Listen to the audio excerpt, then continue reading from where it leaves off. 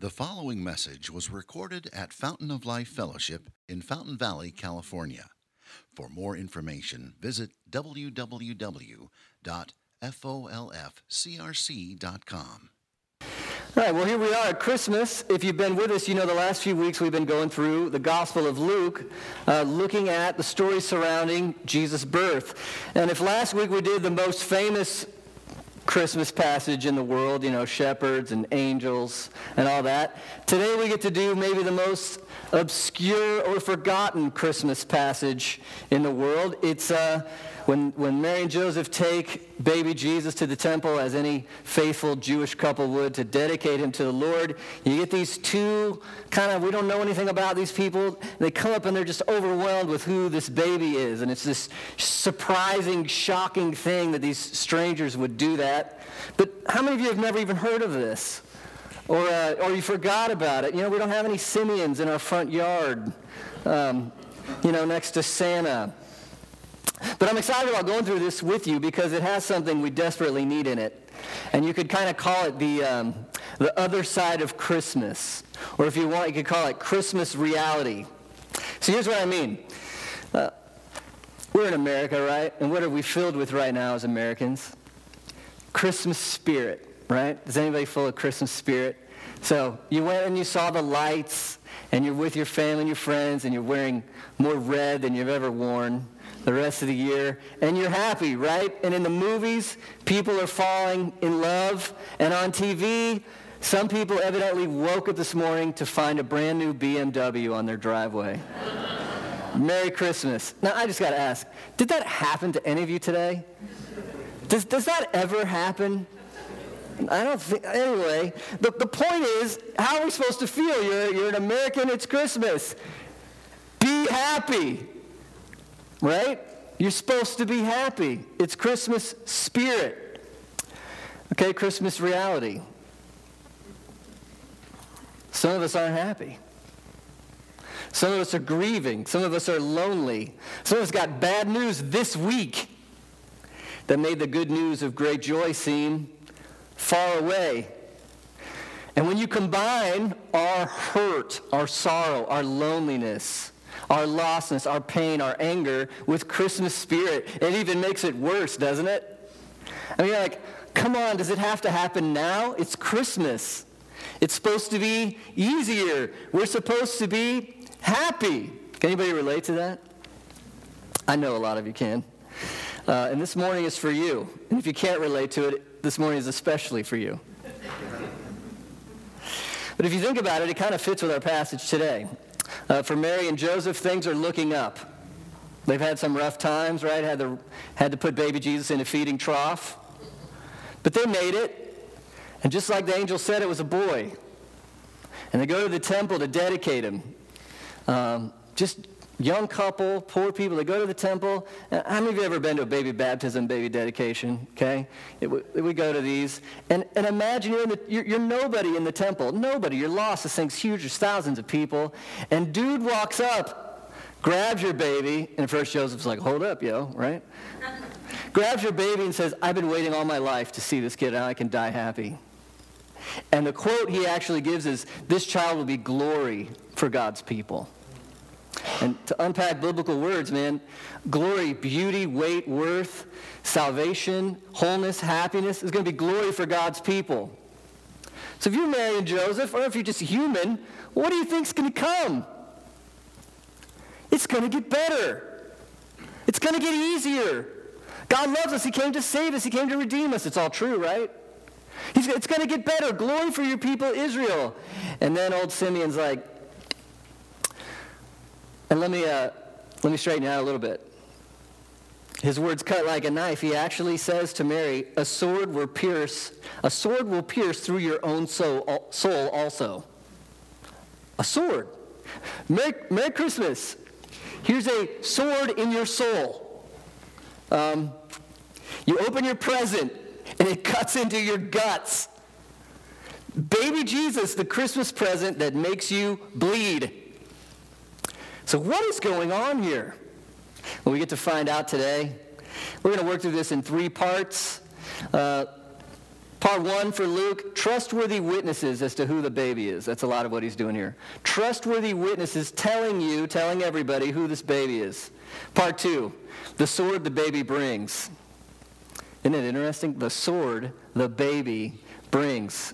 And part 3, what's the point of the sword? See what I did there? Point of the sword. Thank you. Yeah, that's making you bleed, isn't it? The purpose of the sword. Why? What's he doing? So who the baby is, the sword the baby brings, the purpose of the sword. So here we go. If you're reading Luke, you know that he has a passion for history. If you remember in chapter 1, verses 1 to 4 in his introduction, he's writing this to a friend, and he's basically telling him, look, I've done all the fact-checking, all the cross-referencing I can possibly do so that you may be convinced. And if you remember verse 3, Luke 1, verse 3, Luke writes, it seemed good to me also, having followed all these things closely for some time past, to write an orderly account for you, most excellent Theophilus, that you may have certainty concerning the things you've been taught. It reminds us, and great historians from all history have said, look, if you want ancient history that's legit, that's true, that's honest, you can't do better than Luke in the Gospel of Luke. He's a master historian. And so a big part of what Luke is always trying to do is he's bringing together other witnesses to say, see, you can trust this. See, look, it's another piece of evidence. See, you can believe this.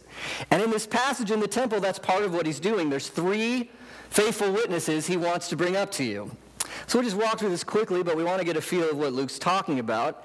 And with each witness, there's going to be 2 things about him. Number 1, Luke's trying to tell you, hey, the witnesses are trustworthy.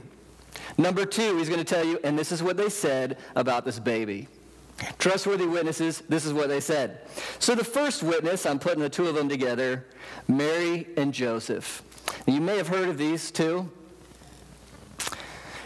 Do you remember that they're probably teenagers? Can you believe that?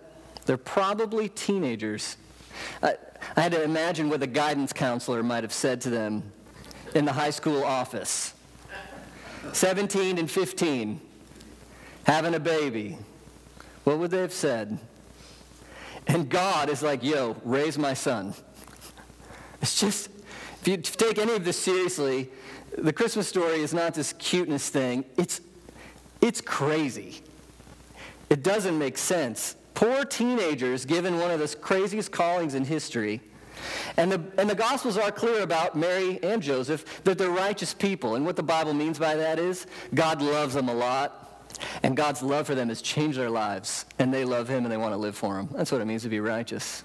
And so we know from the Gospel of Matthew, Joseph is a righteous man. He's compassionate to Mary. He's obedient to God. And we know from Luke, when Gabriel says, hey, Mary, this is how it's going to go. We're all amazed. We saw it a couple of weeks ago. Mary says, I'm God's servant.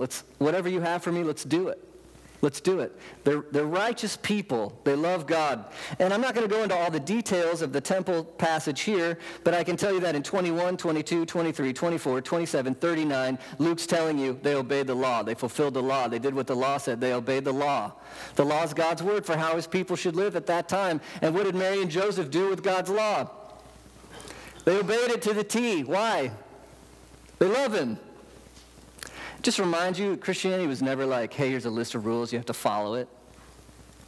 That's not the way my marriage works. Here's a list of rules. Follow it, you can be my husband. Follow it, you can be my wife. No, we love each other. My wife and I, praise God, we love each other. And doesn't that make me want to change how I live a little bit? Doesn't that new freedom of love make me volunteer for some restrictions I wouldn't have had otherwise? Doesn't it give me new opportunities and new joys? That's what this is. They love God, and they want to follow him. They see his ways as good and beautiful. They love him. They're righteous. Could you trust them? What do they have to say about Jesus? They really only say one thing in this passage. It's in verse 21. What did they name him? Jesus. You knew that. Who told them to name him Jesus? The angel told him the name of Jesus. The angel said he's going to be the Son of God. He's going to be the King of kings and Lord of lords. He's the promised king the Bible's talking about. He's everything. He's Savior. He's redemption. He's it. Name him Jesus. They go to the temple. What's his name? Jesus, they're saying, we believe it. We believe what the angel said. We're in. Let's go. Faithful witness. You can trust Mary and Joseph. They're not perfect, but they're righteous. And what are they saying about this baby? He's the Son of God. Believe it. Second faithful witness, you got this man named Simeon. Verse 25, verse 26. He's righteous and devout. He's righteous and devout. He loves God. He's serious about following the Lord. He wants to follow him. And he had this amazing thing happen in his life. Look what happened to Simeon. Verse 26. It's revealed to him by the Holy Spirit.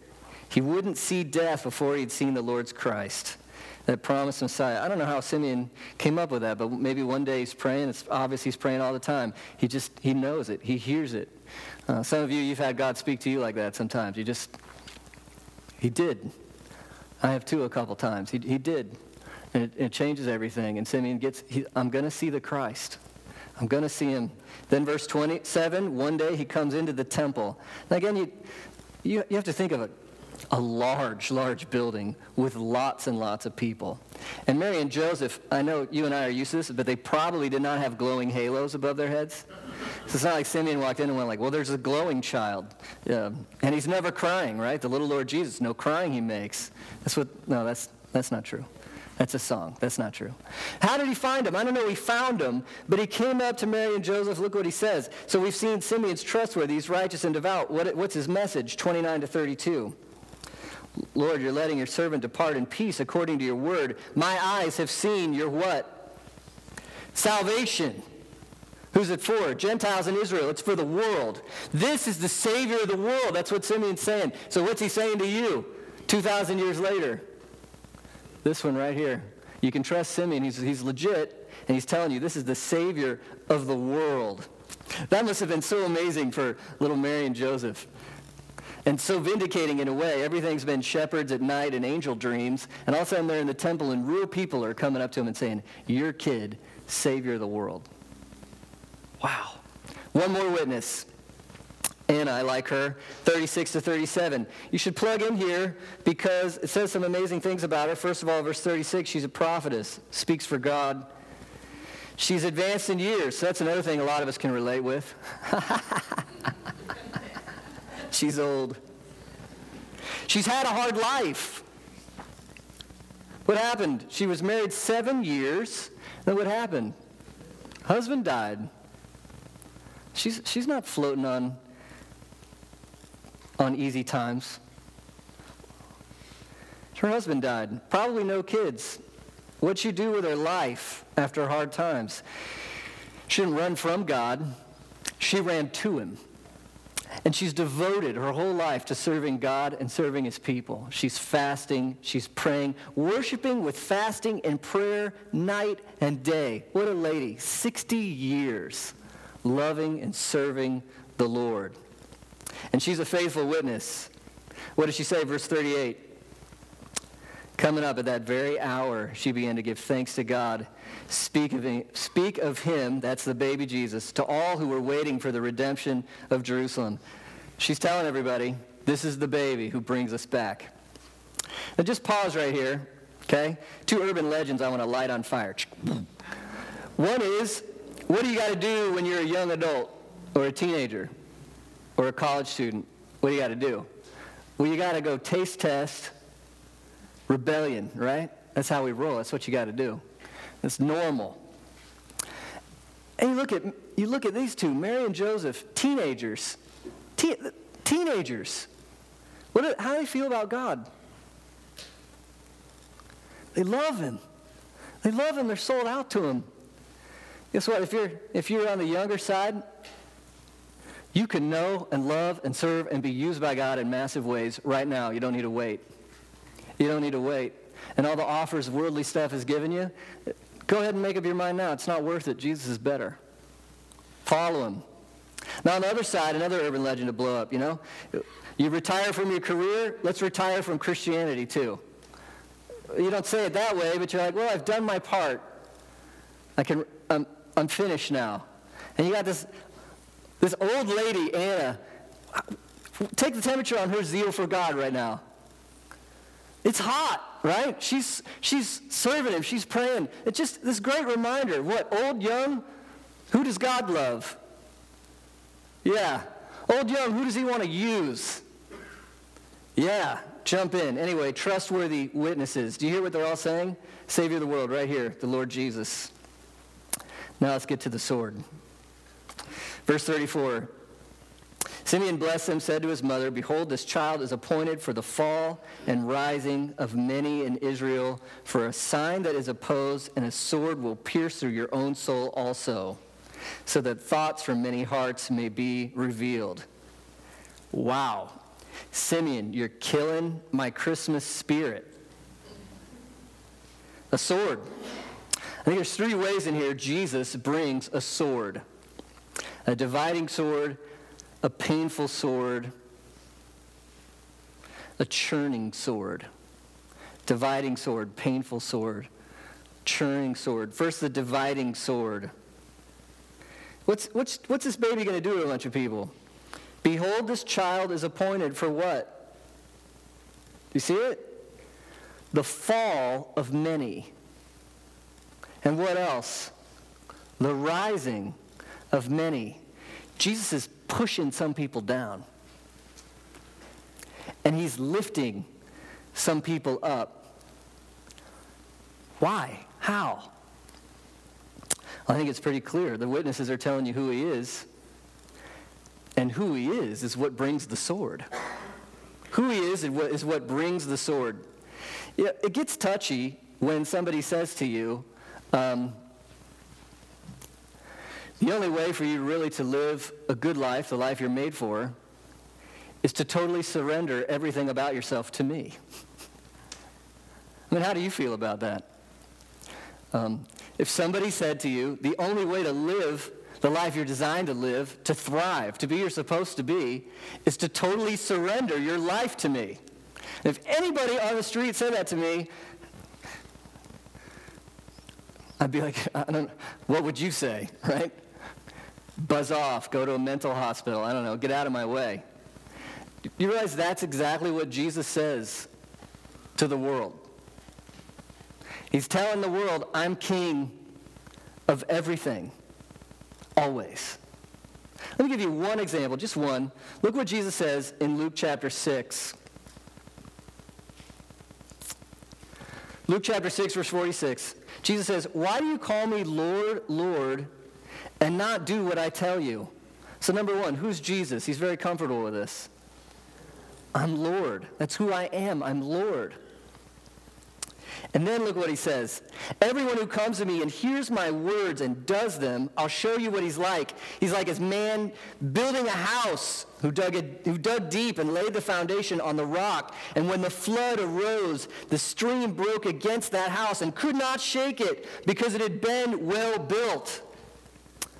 So if you trust him as Lord, you believe his words, you follow his words, your life is like a house with a foundation that can't be touched. It can't be shaken. You're established because you believed him, you obeyed him.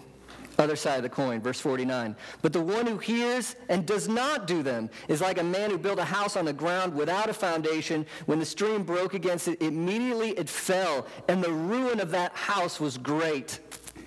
This is why Jesus is so controversial. He says, I didn't write this, he says, if you don't follow me, your ruin will be great. But he also says, but if you trust me, if you follow me, you'll be planted on a rock. Do you see how that's kind of swordish? Do you see how it cuts? You see how it elbows people? Pushes some people down, lifts other people up?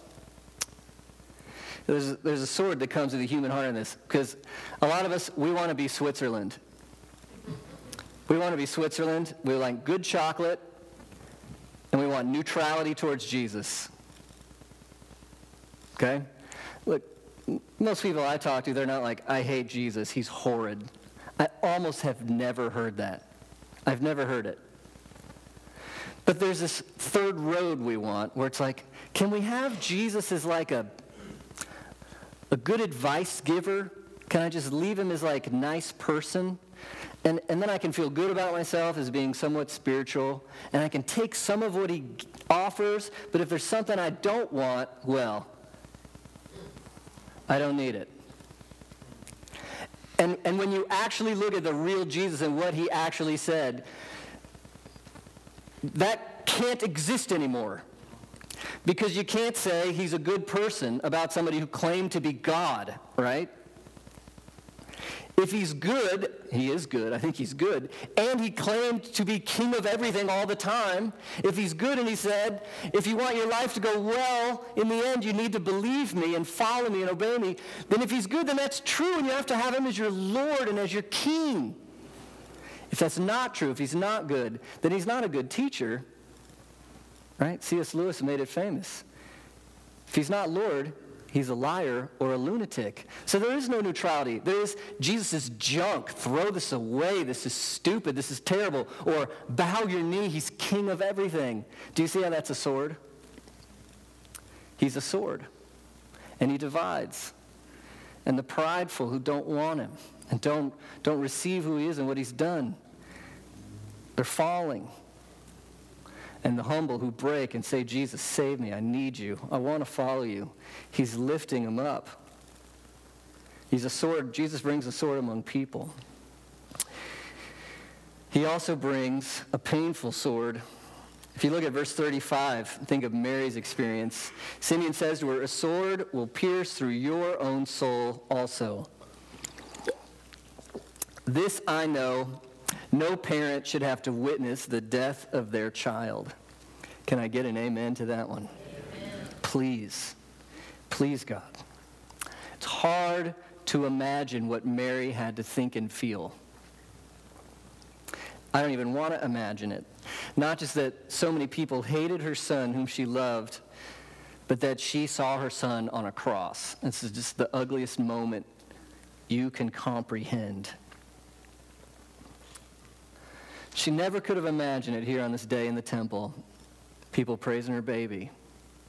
A sword will pierce your heart. It's almost like Simeon's there to help her tone her expectations in a certain way. Because if she thinks, hey, he's king, this is going to be great, I need to love you by toning your expectations in a certain way. It's going to hurt. It's going to hurt. How many of you Christians, you need help with your expectations too? Okay? Your life doesn't usually go exactly the way you drew it up. I should get another amen there. Amen. Yeah, right? Mine neither. And when hard times or pains come, and there's a million ways they come, a million ways, but when they come, our hearts want to say, because my life is going hard right now, God must not be close to me, or must not be with me, or he must not love me. I think everyone in this room has felt that. Some of you are probably feeling it now. If it's not easy, if I'm not feeling good, if my circumstances aren't working right, he must not love me. If he loved me, I would have this, I would have that. Anybody have that just on your heart? You came with that naturally? Where did we get that? Look at Matthew 7:13. Now, if you're like me, you need a can opener to go around your head and pop open the top and just stuff this in, because it won't go in. Or we need the sword to cut us open and stuff this in because it won't go in. Now look at this. Jesus said, Matthew 7:13, enter by the narrow gate, for the gate is wide and the way is easy that leads to what? Destruction. And those who enter it by many. Those who enter by it are many. Verse 14, for the gate is narrow and the way is what? Hard. That leads to life. And those who find it are few. Wait, what? If God loves me, it'll go easy, right? Yeah, right? If God loves you and he's with you, it'll go easy. And when life is hard, that's when you know he doesn't love you. Right? That's what we think. That's what we feel. And we just got to, wait, listen one more time. Where does the easy way go? Destruction. Where's the hard way go? Life. So if you're following Jesus, so what should be in your expectations? hard. Hard. If you're going to life, the way will be hard. It doesn't mean he doesn't love you. It doesn't mean he's not there. We say this, we believe it. Do you believe that people with harder lives are loved less by God? I don't think anybody in this room would say that explicitly, but that's what you believe if you think God doesn't love you when your life is going hard. And if we took that view seriously, do you know what you're saying? You're the 1%. If that's true for you, God only loves you when things are easier. If things are hard, he doesn't love you. That means he doesn't love anyone in Haiti, not one person. He doesn't love anyone in India. You'd never say that. I know you'd never say that. Why do we believe it? The Lord is near. Do you remember that song? The Lord is near to who? The brokenhearted. The brokenhearted. Jesus uses the sword of suffering, doesn't he? He uses the sword. It doesn't mean he doesn't love you. It doesn't mean it. So the first thing we see, there's a sword among people just based on who he is. Second, there's a sword from circumstances. We should expect it. Third, there's a sword that tests our hearts. It stirs around. It tests our hearts. Verse 35, so that the thoughts of many hearts will be revealed. Jesus is a sword that messes with how you think and how you feel. I think any Christian following the Lord knows that. He's always messing with you, how you respond. And think of Mary's example. There's a story, it's in most of the synoptic gospels, where Jesus is preaching this huge crowd, and his family comes. In Mark 3:21, his family heard of Jesus teaching, and he's starting to argue with the Pharisees, and they actually say of Jesus, he's out of his mind. Jesus went crazy. And so they got to go to rescue him, bring him home. Jesus went crazy. That's what they're thinking. That's what his family thought. And then look at this. Look what happens. Mark 3:32. It's in that same story. A crowd was sitting around him, and they said to him, your mother and your brothers are outside seeking you. They've come to get you. Now, before we finish this little piece, put yourself in Mary's shoes, if you can, as much as you can. This is your son. You love him. Look what Jesus says in verse 33. He answered them, who are my mother and my brothers? And looking about at those who sat around him, he said, here are my mother and my brothers. For whoever does the will of God, he's my brother and sister and mother. Now, on one side of the coin, for you and I, that's incredibly uplifting. Because if you love and trust Jesus, what do you just call you? You're family. You're all the way in. That's so uplifting. I don't know if Mary would have heard it like that the first time. Hold up, Jesus. Who's the one that walked 70 miles to Bethlehem with you in their belly? You call that lady over there your mother? I'm your mother. Who went to Egypt with you to save you when Herod was trying to kill you? That's me. I'm your mother. Who lost your dad Joseph young but doing this alone, hearing all the slander from the crowds? I'm your mother. These are your mother and sister and brothers? Man, get your Messiah rear end home. I'm going to teach you who your mom is.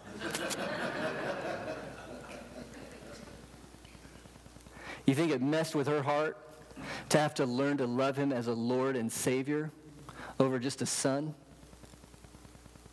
How about this one? This one blows my mind. What was it like for Mary when she realized, when it landed on her, that her precious son had to die for her sins? The moment that ripped her up the most was in some way her fault. Because she's a sinner too. You think that was a sword in her heart, stirring around? Who do you love? Who do you trust? What's going on?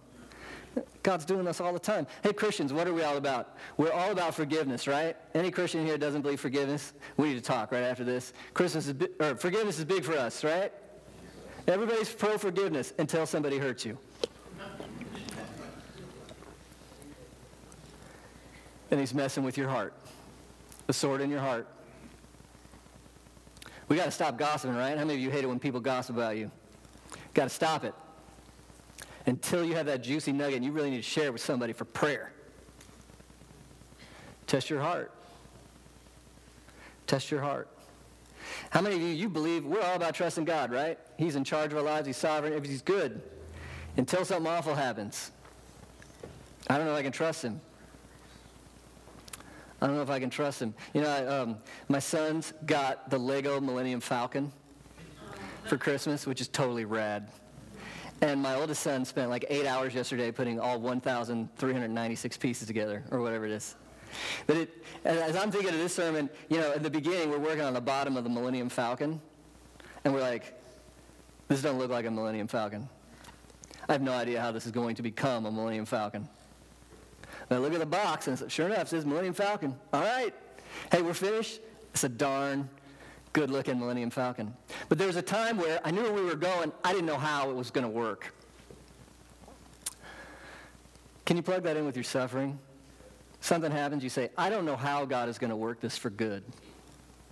I don't know how. And sometimes people even ask me, how's this good? Part of me wants to be like, I don't know. It's the bottom of the Millennium Falcon. I don't see how it works. I mean, I got some ideas, but I don't see how it works. But guess what? We know what's on the box. We know where it's going. Jesus stirs around in our hearts. So, Jesus, who he is, he's the Son of God, he's Messiah, he brings a sword among people in suffering, in our hearts. What do we do with it? What's the point of the sword? Well, I don't know about you, but in general, I'm against swords being stuck into me. It's kind of a guiding principle of my life. Sharp objects into my skin, try to stay away from that. Any of you with me on that one? There's one exception. I don't use this illustration lightly. But if you've got a tumor, you might need somebody to bring a sword. You might need somebody to cut you open and make you bleed so you can be healed. And biblically speaking, our selfish pride that runs against God, that doubts God, that demeans God, that turns from him, that's a spiritual cancer. It's a suicide on the inside that kills us. And we're supposed to see here, Jesus brings a sword, but when you're his, when you trust him, that sword is in the hand of the surgeon. It's in the hand of the surgeon. Anna called Jesus our redemption. He wants to buy you. What did Jesus take so that he could buy you? He took the sword. On the cross, you were bought with blood. So he died for your sins to purchase you, that you belong to him. He's bought your righteousness with God, your forgiveness. And he doesn't just want that standing for you, which you have, but he wants all of you, your mind and your heart. He's bought you. He wants you. Redeemed through the sword. Simeon called Jesus light. Light in the Bible is an awful bit like a sword. Look at John 3:19-21. Jesus calls himself the light of the world. Simeon said he's light. John 3:19. This is the judgment. Light has come into the world, and people loved the darkness rather than the light. Why? Their works were evil. That's the problem with light. It exposes. It shows you. Jesus is like that. The scriptures are like that. I can talk myself into thinking I'm a great person until I read what the Bible describes as being a great person, and the light shines on me. Oh, I got problems. I got issues. I got brokenness. Verse 21, but whoever does what is true comes to the light, so that it may be clearly seen his works have been carried out in God. Exposure is painful. It's like a sword. We get cut by who the Lord is and by what his word says. You can either run, I don't want to be in the light. Don't you touch me with your sword. Or we can open the shirt up. We can come to the light and say, show me. Show me my thoughts. Show me my heart. change me. It's called repentance. It's called repentance. It hurts. You remember the last time you really repented? You saw something dark in what you thought and what you said and what you did towards somebody. Something dark in the way you responded to God or what he had for you. And you said, it's ugly. And you could either wash it, facade it, pretend like, oh, I'm cool, it's fine, excuse it. Or finally you got honest and you said, this was awful. It's a sword. The light shines. There I am. If you repent, if you go to the surgeon, he cuts, but he cuts to heal. Simeon called Jesus consolation. We sang it in our second song. Israel's strength and consolation. Do you know what a consolation is? It's a comfort received by a person after loss or disappointment. Let me heal you. Jesus is that consolation. Scholars say Simeon had the book of Isaiah in his mind. He's referring to it a lot. And he's probably referring, when he calls Jesus Israel's consolation, he's probably referring to Isaiah 40, verses 1 to 2. Let's hear these words. Comfort my people, says your God. Speak tenderly to Jerusalem and cry to her. Their warfare is ended, her iniquity is pardoned. She's received from the Lord's hand double for all her sins. Simeon said, hey, look, there's going to be a sword. And he also said, hey, look, this baby, he's the sword, he's also the consolation. He comforts you. He speaks tenderly to you as he cuts. And he says, you're loved. You're loved. I was cut for you. I took the cross for you. You're loved. My friends, don't ever look to your circumstances to try to gauge God's love for you. Ever, never. It'll grow pride because you won the lottery or something. Oh, he loves me today. Stop. Or it'll grow deep despondency. Oh, he doesn't love me today. Things are hard. Come on, don't ever look there. It won't work. Jesus tells you where to look. He came for you. He died for you. He rose for you. That's your consolation. He loves you. He loves you. He says here, comfort to my people. Your warfare is ended. I love you. I'm your consolation. What he's saying is this. When Christmas gives you the sword, if you have Christ, you can remember the sword is in the hands of the surgeon. When Christmas gives you a sword or any other time of life, you can remember, if you have Christ, if you just trust him, the sword is in the hand of the surgeon, and his gift at the end, it'll be your healing. Let's pray. Thank you, Lord God, that you're honest with us. Thank you that you never promised it would be easy. Thank you that you came to heal. Thank you, Lord Jesus, that you took the sword for us. We pray that you'd help us to trust you, that you came for us, you lived for us, you died for us, you rose for us, and the sword is in your hand is for our healing. We pray this in Jesus' name. Amen. Thank you for listening, and we invite you to visit us Sunday mornings here at Fountain of Life Fellowship. For more information, visit www.folfcrc.com.